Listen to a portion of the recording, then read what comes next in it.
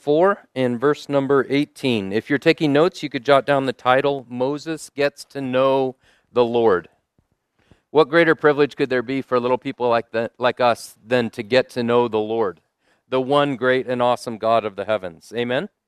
Yeah, so we're gonna learn with Moses this morning as Moses gets to know Jehovah, Yahweh, El Elyon, El Shaddai, right? As he gets to know God better. Okay, Exodus chapter 4, verse 18. So Moses went and returned to Jethro, his father-in-law, and said to him, "Please let me go and return to my brethren who are in Egypt, and see whether they are still alive." And Jethro said to Moses, "Go in peace."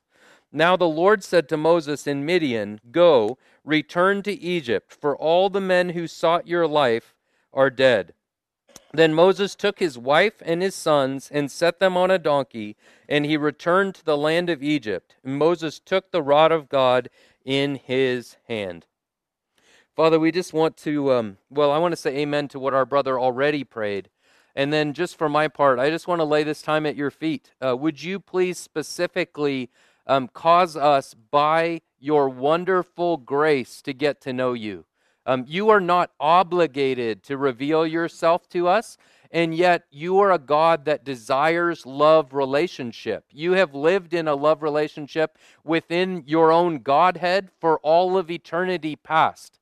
Unhindered, unbroken love relationship. That it must just be amazing and delightful. The part that we have come to experience is amazing and delightful. The fact that every believer in Jesus Christ around this circle this morning has been invited into, brought into an eternal love relationship with a perfect, admirable, awesome God. How could we ever get over such things? So we pray that by your grace that you would open our eyes this morning, and that walking away from here today, we would know God better than when we came this morning.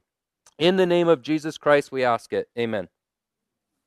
So we started a couple days ago noticing the very beginning of Moses' life. Moses became something in Egypt. I do want you to notice, I didn't say this the other day, but I want you to notice like how much God cares about Moses being a big deal in Egypt.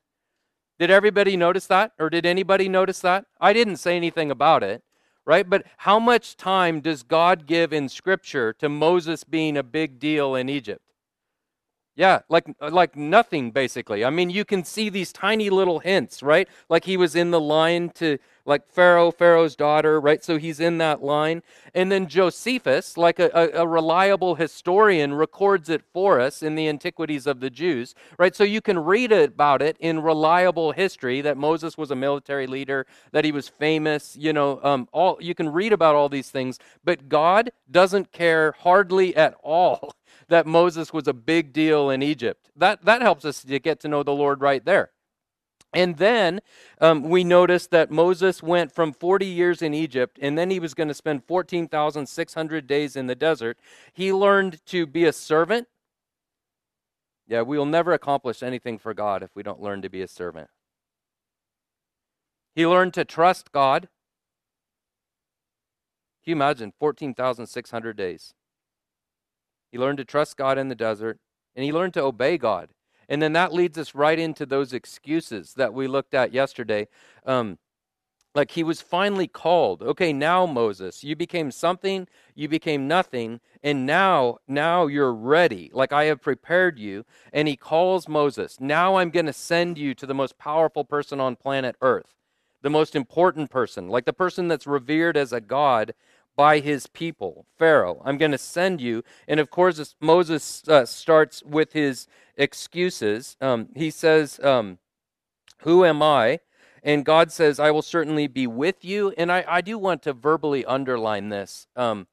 I hope that the Spirit of God just sears this on our hearts and that we never forget it. Like Caleb, I know it's no fun to be pointed out in front of everybody. But man, I sat there this morning looking over these things, just like thinking of you and Anna. Like you are launching out in the calling that God has given you, right? That is exactly what we're seeing in Moses' life. And I was looking at these assurances. I will certainly be with you. Like I guarantee you, and I know you guys know this, but I guarantee you hardship. right? Like, I guarantee you bad days. I guarantee you days where it'll be so tempting to go back to what you had before and to remember all those things. Like, I guarantee all of that for any person that will follow God. I guarantee you those days, right? And so I earnestly pray that the Holy Spirit of God will sear the response of God on our hearts. I will be with you, and you are guaranteed victory, right?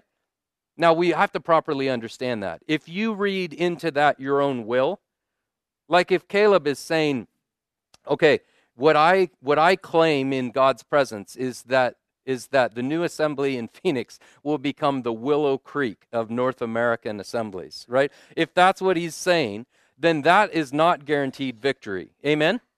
Yeah, like if you're reading your will into this journey, you are not guaranteed victory. But if you're honestly, humbly, dependently saying, thy will be done, and yes, I don't know what it'll all look like, and I don't know the difficulties or the joys and the victories of the journey, I'm going forth in absolute dependence upon God. If that's what we're saying, we're guaranteed victory. Why? Because thy will be done on earth, and God is really good at pulling off his will. Amen? Yeah, I mean, he's really, really good at that. In fact, we have absolute scripture, right? He will not fail. That says that of the Messiah of Israel, prophetically. He will not fail, nor be discouraged. Jesus Christ will accomplish that which he puts his mind to. Oh, we should be radically confident in our God. Yeah. Okay, that's, enough for that. But yeah, this is so good. Like, we should never forget the assurances of God. Of course, then Moses, he carries on, and he says, well, what if I don't know an answer to a question? God says, you don't have to defend me, you just have to represent me and tell them I sent you. And then Moses says, suppose they don't believe me, they don't want to listen to me. That's a real issue. If you're going to leave the cave, and if you're going to launch out for God, that's a real issue, right? Like, that would occur to any servant of God. Like, what if the people of God don't listen to me? What if Pharaoh doesn't listen to me? Like, he goes on in the story to say, I don't know your God, right? I'm not going to let the people go. Right? So it's a very legitimate question. And the Lord's answer is, what do you have in your hand? In other words, I'll give you all the evidence you'll ever need. Then Moses says, Lord, I'm not eloquent. I don't have the skills that you would think a person would need. And God says, obey, right? Go, and as you go, I will equip you. Man, if you don't launch out from the cave, it's a sad life that you end up living, isn't it? Yeah. How many Christians never launch out from the cave? And I know I'm mixing speakers. I'm doing that on purpose. Yeah. But seriously, and I know I'm not smart enough to know the percentage, but how many Christians let these excuses keep them from the victories of God? It would be a lot, wouldn't it? It would be a lot. Yeah, it would be a lot. How many times in my life have I let these excuses keep me from the victories of God? It would be a lot. Like, I think I would agree with Peter when he says we've spent enough of our past lifetime doing the will of the Gentiles. Like, enough wasted time. Yeah, this is so instructive. Yeah, so instructive. And then finally, Moses just says, look, couldn't you just send somebody else? And the Lord gets angry. Moses' self-will. Our self-will would anger the Lord too. Yeah, he's righteous. Yeah, it's amazing though. He's not Santa Claus. Yeah, North America likes the Santa Claus Jesus, right? The loving side, the kind side, the generous side, the one that gives people things for nothing. North America likes the Santa Claus Jesus, right? But the real biblical Jesus, we're going to see that more and more as we go through today's text. The one that is equally holy in his love and in his wrath, in his salvation and in his judgment. That's the biblical God. Yeah, the God that we heard about last night, that would wipe out the earth with a flood because man only did evil continually. Amazing. Okay, so Moses gets to know the Lord. Exodus chapter 14. I want you to notice one thing, and then we're going to have 3 points today. This is not point number 1, but I want you to notice something that is super important here. In verse number 18, so Moses went and returned to Jethro, his father-in-law. Moses has been called now, right? He's been called by God. And notice what the meekest man on the earth, the humblest man on the earth, notice how he conducts himself. Like young people in the audience, this is incredibly instructive. I pray that you will be called to great things in your lives, right? When you are called to great things, how should you conduct yourself? Well, this answers that. Moses went and returned to Jethro, his father-in-law, and said to him, "Please let me go." And so I would just, if you're taking notes, write down authority and submission. When he receives the call of God, he instantly goes to his authority and he requests, right? Please let me go. Now, of course, you could launch off into a big discussion, and it would all be hypothetical, like Jethro does let him go. But like, what if Jethro said no? Like, then you have God saying, let him go, and Jethro says no. The biblical answer to that is trust God, right? Keep submitting, keep trusting God. Yeah, and I know I'm being a bit simplistic and surface level with that, but this is a clear nod to authority. In October 2016, the Lord called Lynn and I to leave in a moment, called Lynn and I, which he had been preparing us for years of prayer, years of a holy discontentment, right? Not a fleshly discontentment, but a holy unsettledness, like knowing the Lord was preparing us for something. And then in a moment, he called us. It was time to leave Topeka. And we had no idea where we were going. We had no idea what we would be doing. But he called us, and then he confirmed it. Like, I didn't write it down at that point. I didn't think to write it down. I remember it was Deuteronomy. But he confirmed it like 6 or 7 times through the Word of God. And the first thing that we did was run home, call the elders, and say, hey, as soon as possible, you don't have to call a special meeting, but could you give me a half an hour on the front or the back end of a meeting? And I just want to share with you what the Lord has done, and I want to walk through this with you, and I want any and every piece of feedback that you would want to give to this process. Yeah. So that's what Moses does, right? He runs to his authority, and he says, please let me go. So a clear nod to authority. And I just want to say out loud, we believe in God's authority, that we must obey God. We're going to see that repeatedly today. And we believe in God's authority as given to human institutions, government, the church, the family, right? In submission, like 1 Peter would call us children of obedience. Like it characterizes the believer, is that he's a child of obedience and submission. It's a wonderful way to honor God. Okay, point number 1 in the outline today. God rules in the kingdoms of men. That's point number 1. God rules in the kingdoms of men. Now, we haven't even read it yet, right? So we read Moses' call, we read Moses' response, and then let's pick it up in verse number 21. The Lord said to Moses, when you go back to Egypt, see that you do all these wonders before Pharaoh, which I have put in your hand. But I will harden his heart so that he will not let the people go. Right? So, one more verse. Then you shall say to Pharaoh, thus says the Lord, Israel is my son, my firstborn. So I say to you, let my son go, that he may serve me. But if you refuse to let him go, indeed, I will kill your son, your firstborn. So, God rules in the kingdoms of men. Namely, the Lord tells Moses that Moses is it's not going to be an easy road, right? He specifically says, forgive me, I'm losing my place. When you go back to Egypt, see that you do these wonders before Pharaoh, which I have put in your hand, but I will harden his heart. Right? So that is such helpful news on the front end. Forgive me. Yeah. Okay, I'm going to pray. Let me pray.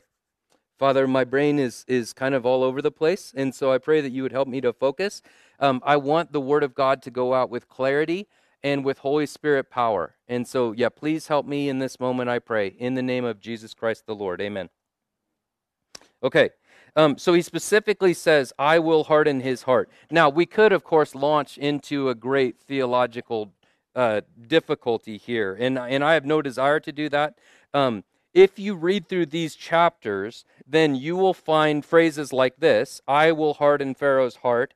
You'll find phrases like Pharaoh's heart was hard, And then you'll find phrases like Pharaoh hardened his heart, right? And so what I would say, reading through this, right, like you've got the KISS principle of interpretation of Scripture, keep it simple, stupid, like KISS, right? So what is the simple reading of the Word of God? That it all works together. Pharaoh hardened his heart, the Lord hardened his heart, and then it acknowledges the reality that Pharaoh's heart was hard. So it all works together. And of course, the God who dwells outside of time, he knows all things. And so he says, Moses, I want you to know ahead of time that this is not going to be an easy road. Young's literal translation here says, and I will strengthen his heart, and he doth not send the people away. Right, so literally, like the Lord is going to do something, and Pharaoh, it's going to be a difficult journey to get to where the people are set free. For us, those that would follow God, this is such good news. Proverbs chapter 21, verse 1, the king's heart is like channels of water in the hand of the Lord. He turns it wherever he wishes. So, like we read scriptures like, don't put your trust in princes. We certainly would never put any confidence in the flesh, right? Our adequacy is from Christ. So we go forward in dependence on the Lord. We don't expect that it's going to be an easy journey, but we have this confidence that our God turns the heart of presidents wherever he wishes. Our God turns the heart of pharaohs, even not just presidents of the United States, but pharaohs of the most powerful country on earth at the time, people that are revered as a god by their people, absolute authority, and yet God would turn their hearts, right? He's in complete control. That is such good news for people like us. Notice in verse 20, then Moses took his wife and his sons and set them on a donkey, and he returned to the land of Egypt. And Moses took the rod of God in his hand. So, I just want to highlight this one more time. The rod of Moses that he picked up in the desert, now it's become the rod of God, and he's headed into Egypt. More things to notice in this little section. In verse 22, then you shall say to Pharaoh, thus says the Lord, Israel is my son, my firstborn. So I say to you, let my son go that he may serve me. If you refuse to let him go, indeed, I will kill your son. Two really strong statements. Again, young people, I know that this is not a youth conference. This is a conference for everybody. But yeah, my heart would be so much for the next generation. Young people particularly, and all of us, of course, please, please, please notice. Why did God want Israel to be let out of Egypt? Like, hear what he states, that you may serve me. Of course, in other places, he says, I will draw you out unto myself, right? That's relationship. But here, he emphasizes service. So let me say this again. Use every age of your life for Christ. That is such a blessed testimony. Like if you are here as a young person, and whatever is in the past, like I'm sure you could say with Peter, we've spent enough of our past lifetime doing the will of the Gentiles. I'm sure you could say that, right? But from this moment on, you say to the Lord, and you can do this in your seat, you can say, Lord, by grace, I want it to be said at the end of my life when I stand in your presence that from this day forward, by grace alone, that I used every age of my life for Christ, right? So I walked with God, I served him. And he says, like that he may serve me. And then this second statement, if you refuse to let him go, indeed, I will kill your son. I just want to encourage us today to put that in your theological box. Like, remember earlier I said that North America is okay with the Santa Claus Jesus, right? But the biblical Jesus is so radically different than this false Christ, this Santa Claus-like figure that yes, there are partial truths there. Like Christ said, suffer the little children to come unto me. I mean, he's kind, he's tender-hearted, he elevated the place of women in a first century context. Like all of this is absolutely true of Christ, right? But he's also the God that would say things like, if you refuse to let my son go, I will kill your son. Like Jesus is the perfect revelation of the Father, and this is God speaking very clearly. And so I just want to encourage us, put that in our theological box. I have the word wow, right? Wow, with an exclamation point and then a box highlighted, right? Just wow. Like that's our God. By application, yeah, it would be so stupid. It would be so foolish to mess around with this God and not to take him so seriously. This is going to lead us like right into our point, our next point. But right before we get to point 2, do you remember the verse in Galatians 6? Do not be deceived. God is not mocked. For whatsoever a man sows, this he will also reap. We believe that, right? Like that's New Testament doctrine. Yeah, so foolish to mess around with a holy God. 1 Corinthians 11, many are weak and sick among you, and many sleep. I mean, there's discipline for sin. God judges justified sinners from Genesis to Revelation. Yeah, don't mess around with this God. To be rebellious is so foolish.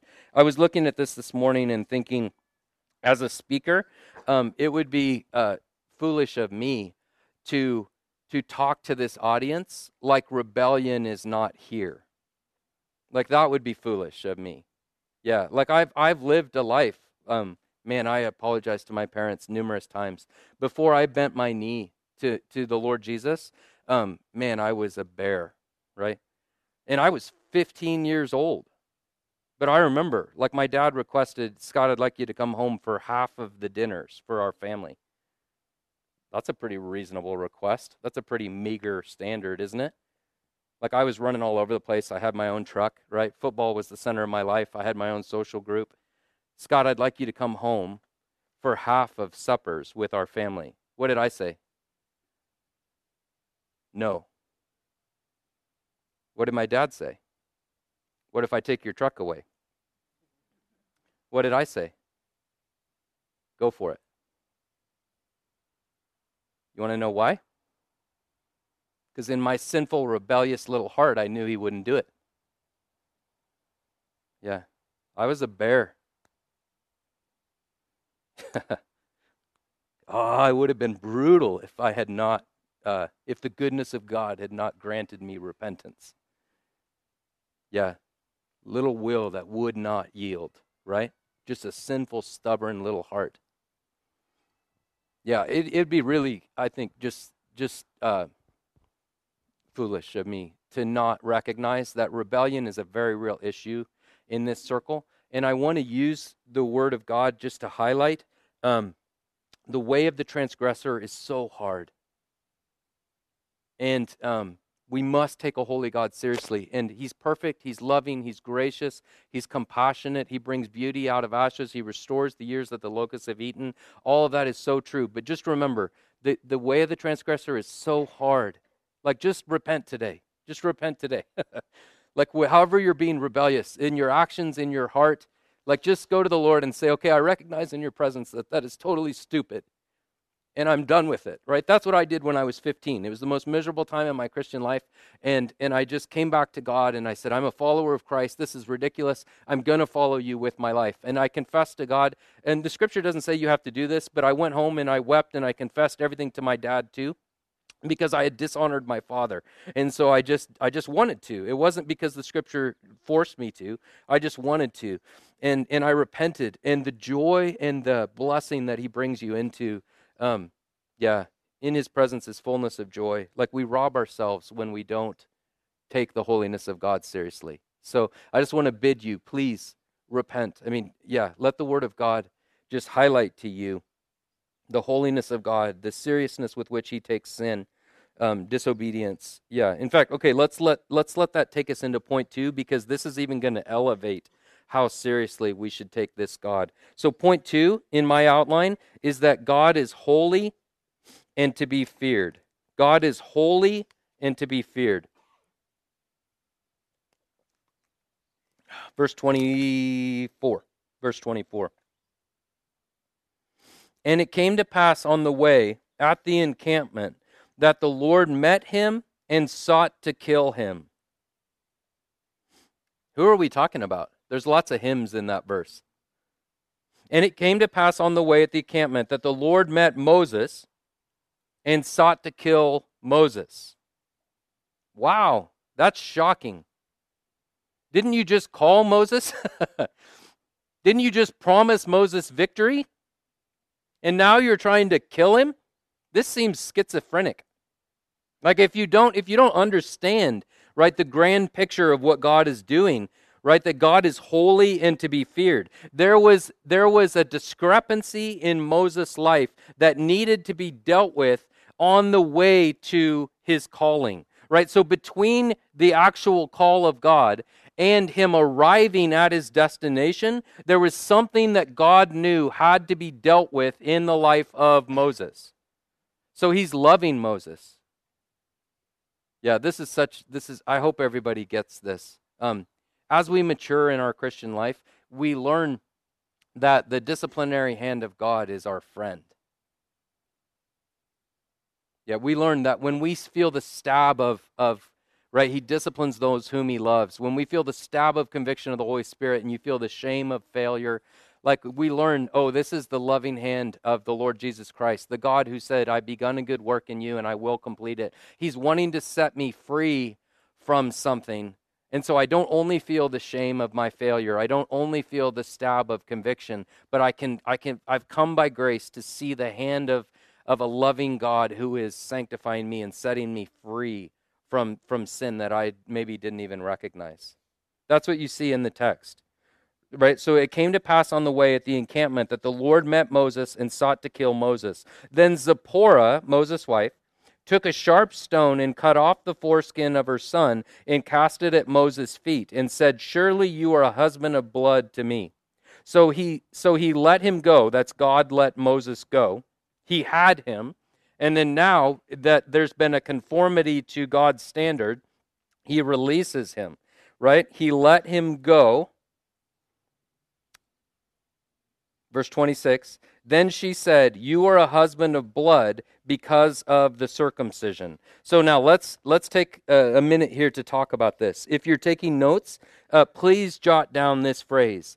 The living God takes obedience seriously. And let's put it in its context. Moses was leaving everything to follow Christ. Like, wouldn't you think, like from our perspective, wouldn't you think, man, God, like if you're honestly kind of reasoning this through with God, like wouldn't you be a little bit tempted to say, take it easy? And I mean this reverently. Yeah, and I mean that. Like I mean it reverently. Like he's left everything to follow you. He didn't even want to go. And like you made him go. And now you have, like a lot of commentators will presuppose here that Moses had a horrible illness. And that's very possible according to the text. But whatever is happening, it's clear that they knew that God had him, right? Whatever it was, God sought to kill him. So his life was in jeopardy because of a lack of conformity to God's standards in his family. Moses was the leader of his family. He was accountable to God for the conformity of his family to the standard of God. He had one son that was not circumcised. God obviously in the story takes that very seriously. Seriously enough that he would take his chosen instrument and he would have him, right? Seek to kill him. Like he took it so seriously. You must be brought in conformity to my will.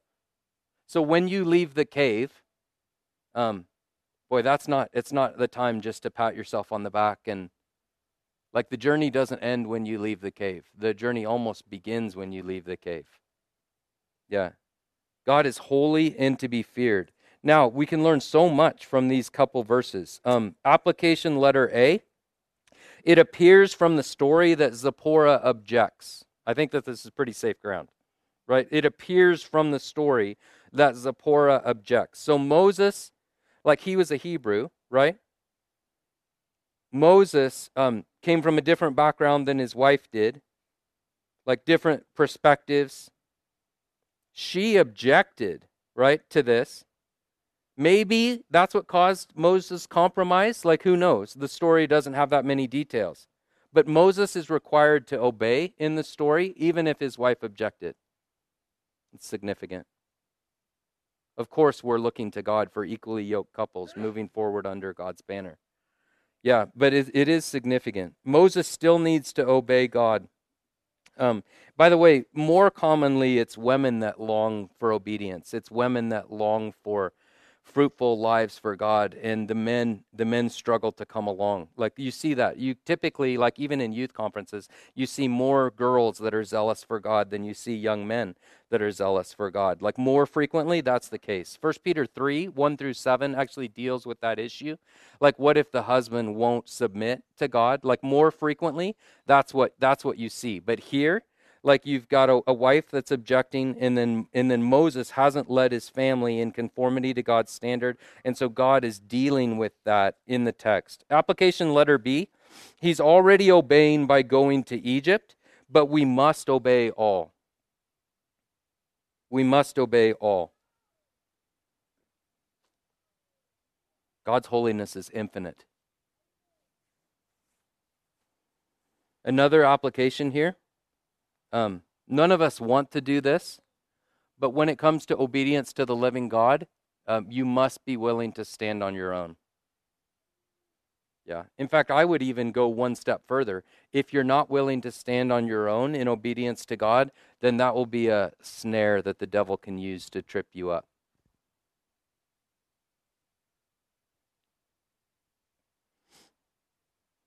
Application letter C. I know I'm giving you a lot. The character of God has not changed. Application letter C. The character of God has not changed. So God is holy and to be feared.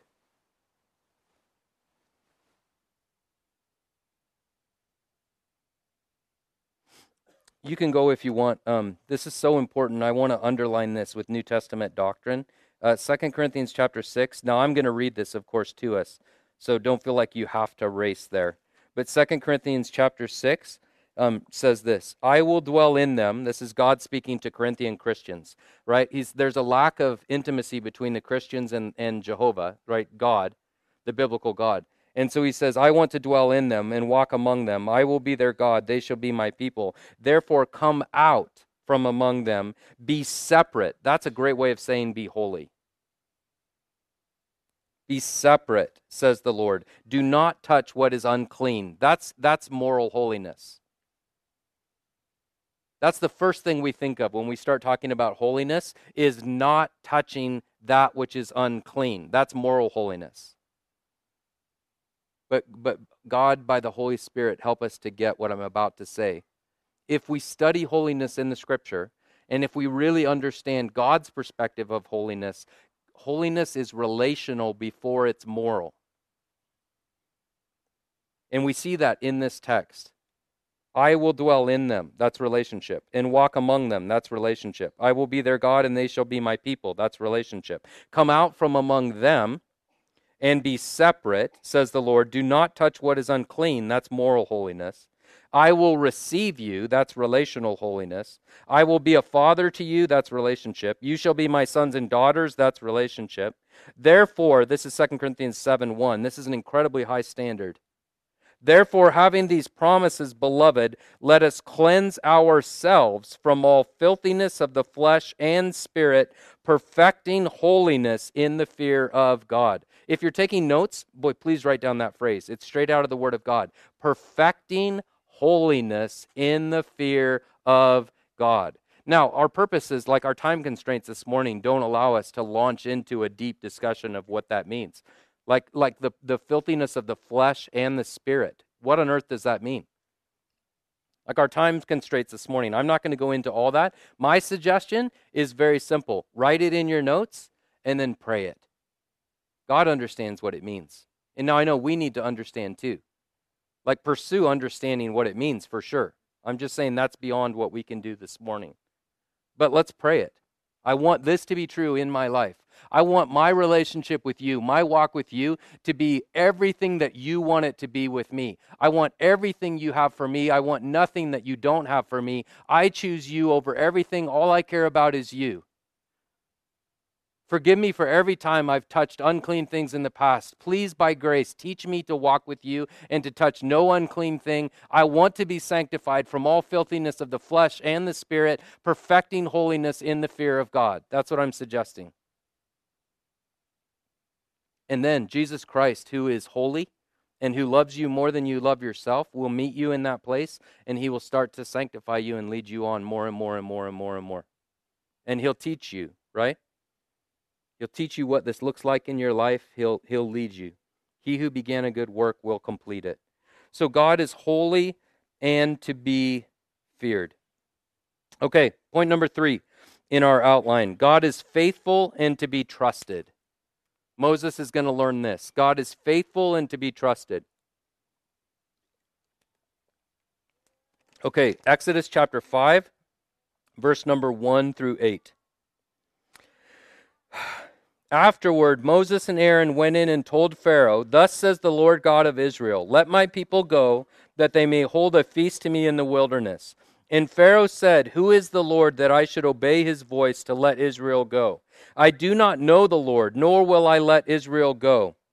So they said, "The God of the Hebrews has met with us. Please let us go 3 days' journey into the desert and sacrifice to the Lord our God, lest he fall upon us with pestilence or with the sword." Then the king of Egypt said to them, "Moses and Aaron, why do you take the people from their work? Get back to your labor." And Pharaoh said, "Look, the people of the land are many now, and you make them rest from their labor." So the same day Pharaoh commanded the taskmasters of the people and their officers, saying, "You shall no longer give the people straw to make brick as before. Let them go and gather straw for themselves, and you shall lay on them the quota of bricks which they made before. You shall not reduce it, for they are idle." Therefore they cry out, saying, "Let us go and sacrifice to our God." So what I want you to notice is that Moses obeys. Like if you're taking notice, or if you're taking notes, Moses obeys. Now, let's think about this just for a second. Biblically speaking, doesn't obedience bring blessing? Like I find it like a life-guiding principle, like the verses in Deuteronomy. "Behold, I set before you this day a blessing and a curse. The blessing if you obey the voice of the Lord your God, and the curse if you disobey and turn aside from the way I command you today." Right? Obedience brings blessing, sin brings a curse. But we're going to take another step of maturity. Like if we notice this, yes, that's true. Obedience brings blessing, sin brings a curse. That's absolutely true. The way the transgressor is hard, his commandments are not burdensome. Old Testament says it, New Testament says it. That's absolutely true. But what we're going to notice here is that as we're on the path of obeying God, frequently things get worse before they get better. And we don't always understand what that path of obeying God will look like. So here, Moses goes and he does what the living God says. And things get worse. Yeah, in fact, look at verse 20. "Then, as they came out from Pharaoh, they met Moses and Aaron, who stood there to meet them. And they said to them, 'Let the Lord look on you and judge, because you have made us abhorrent in the sight of Pharaoh and in the sight of his servants, to put a sword in their hand to kill us.' So Moses obeys God. Things get worse. So yes, again, if you're taking notes, I would put it this way. Obedience brings blessing, ... in God's perfect time. And we just have to stick with the Lord. Like keep believing, keep following. Moses in verse 22, Moses returns to the Lord and says, "Lord, why have you brought trouble on this people? Why is it that you even sent me? For since I came to Pharaoh to speak in your name, he has done evil to this people. Neither have you delivered your people at all." I've always chuckled ever since I saw that verse in the Word of God, at all. Right? I mean, I know the context, like I know it's not that funny. And yet you see Moses, like you can basically hear him saying, like, "I didn't want this job. I told the Lord I couldn't do it. I didn't love the desert, but I had grown after 14,600 days to be content. It lacked excitement, but also people didn't want to kill me when I was on the back of the desert. I did my best. Now I'm being blamed by the people and rejected by the person that you guaranteed me victory in front of. You have not saved your people at all. You gave me an assurance, and it did not come to pass. This is so important, right? As we go forward from Yosemite this year, young people, as you go forward for an entire generation, it is desperately important that you hold on to your shield of faith. I believe God. I believe his promises. It does not matter to me what I am seeing today, because I believe God. I believe his word. I believe his heart. I believe that he will not fail nor be discouraged. I believe that the Jerichos of our day are going to fall. Right? He is going to accomplish the victories of our day because New Testament doctrine says that he desires that none should perish, but that all come to repentance, and that he is totally committed to glorifying his name. No, we don't know exactly what that'll look like, and we don't claim to, and we don't need to, but we believe in God. Oh, this is fundamental, foundational, essential for moving forward in the next generation. Yeah. Things frequently get worse before they get better. Criticism from the pharaohs of the world, that hurts. Criticism from the Hebrews of the world, criticism from God's people, that hurts more. It's part of the journey. Being misunderstood. Yeah, again, remember Acts chapter 7, speaking of Moses, like he thought that they would understand that God meant to deliver them by his hand. Yeah. It's not an easy journey. Yeah, but this is so instructive. Yeah. Okay, how does the Lord respond? And this is what we'll end with today. How does the Lord respond? In chapter 6, I love this. I looked at this morning. He says this, verse 1, "Then the Lord said to Moses, now," right, it's all about timing. Like Moses, we haven't gotten there yet. "Now you shall see what I will do to Pharaoh." Now, you guys do whatever you want with your Bibles, but in my Bible, I have highlighted "I will," right? I will. When a perfect, infinitely powerful God who has never lost a battle or made a mistake or forgotten something in all of human history, when he says, "I will," that is crazy significant. And so he says, "I will." And then go down to verse 6. "Therefore say to the children of Israel, I am the Lord, I will." I have that highlighted.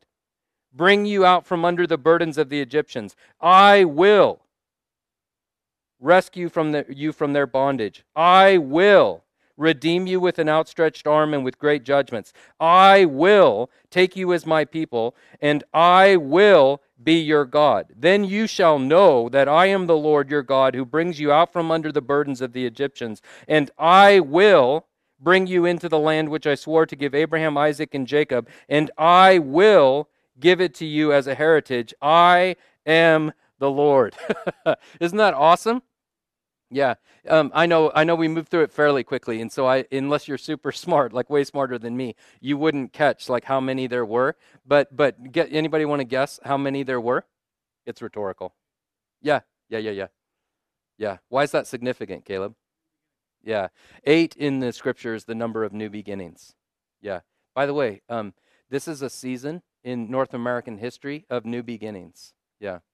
Oh, it's such a delight. This is such an amazing generation to be a part of.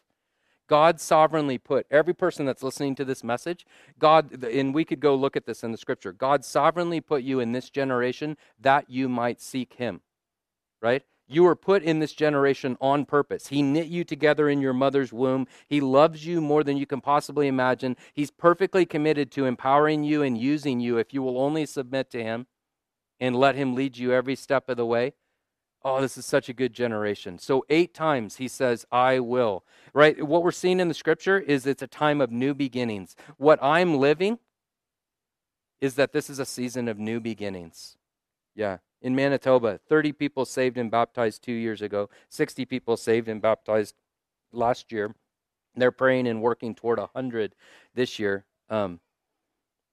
Yeah, this is a season of new beginnings. Praise God. Yeah, so I love that.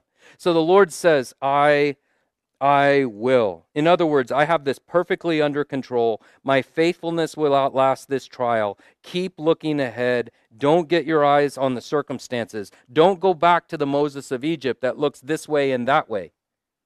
Right? Like now you're in the battle. Like you became great, you became nothing. I've taught you every step of the way. Now you're in the battle of your lifetime. Don't revert back to the Moses of Egypt. Keep your eyes on me. Keep your confidence in me. I have this perfectly under control. So Moses gets to know the Lord. If we're wise, then we'll get to know the Lord too. God rules in the kingdoms of men. We go forward that way. God is holy and to be feared, so we let him have his way in our life. His light shines on our ugliness. And yes, that's a miserable thing, right? But then we recognize the hand of Jesus Christ. He's bringing me out of that which is killing me. Like sin is a punishment for sin. Like he's bringing me out of the punishment that I have been choosing. He's sanctifying me. And then number 3, God is faithful and to be trusted. Let's pray. Father, I just want to commit it to you. Have thine own way, Lord, have thine own way. Thou art the potter, we are the clay. Mold us and shape us after thy will, while we are waited, yielded, and still. I beg, in the name of Jesus Christ, that you would raise up, specifically from this conference this week, that you would raise up New Testament good soldiers of Christ Jesus. To quote you, Lord Jesus, I pray to the Lord of the harvest that you would raise up workers for the harvest. I pray that you would ruin them for anything except your best in their life. I pray that they would become bored with that which previously fascinated them, and that you would stamp eternity on their eyeballs, and that they would be consumed by the love of God and the mission of God, and that they could not fathom doing anything else with their life but knowing God and making him known and making his name great wherever you lead them to. Father, please work among us. Yeah, it's one thing for a man made of dust to stand in front of a crowd and talk. It's another thing for the Spirit of the living God to move among the people of God. The Holy Spirit can do more in a half an hour than 1 million fervent Christians can do in a lifetime of fervent, powerless work. And so we call on you. We need you, right? Lord, ask and you will receive. I believe you. Lord, I believe you for all your will today. We seek you in this moment. We knock through our prayers on the door of heaven.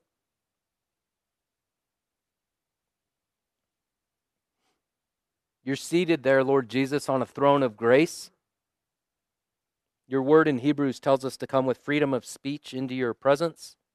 And so as simply as I can possibly say it, as reverently as I can possibly say it, as humbly as I am capable of saying it, we come by faith all the way to the throne of grace in the heavens today through our prayers. And we ask that you would be completely unhindered in this circle. Lord, when we walked in, you were hindered in countless ways. But we pray in this moment that you will be unhindered. They limited the Holy One of Israel. They did not remember his power. And so we remember that you're a powerful God. You are a worthy God. You are a God that wants to be known. And if we're smart, then we will know you. And we will order our lives accordingly. Please have your way today. Start with me. Yeah, but Lord, I love these people. And you love them infinitely more than me. So don't end with me. I just pray for all of us together. Yeah, have your way in our lives.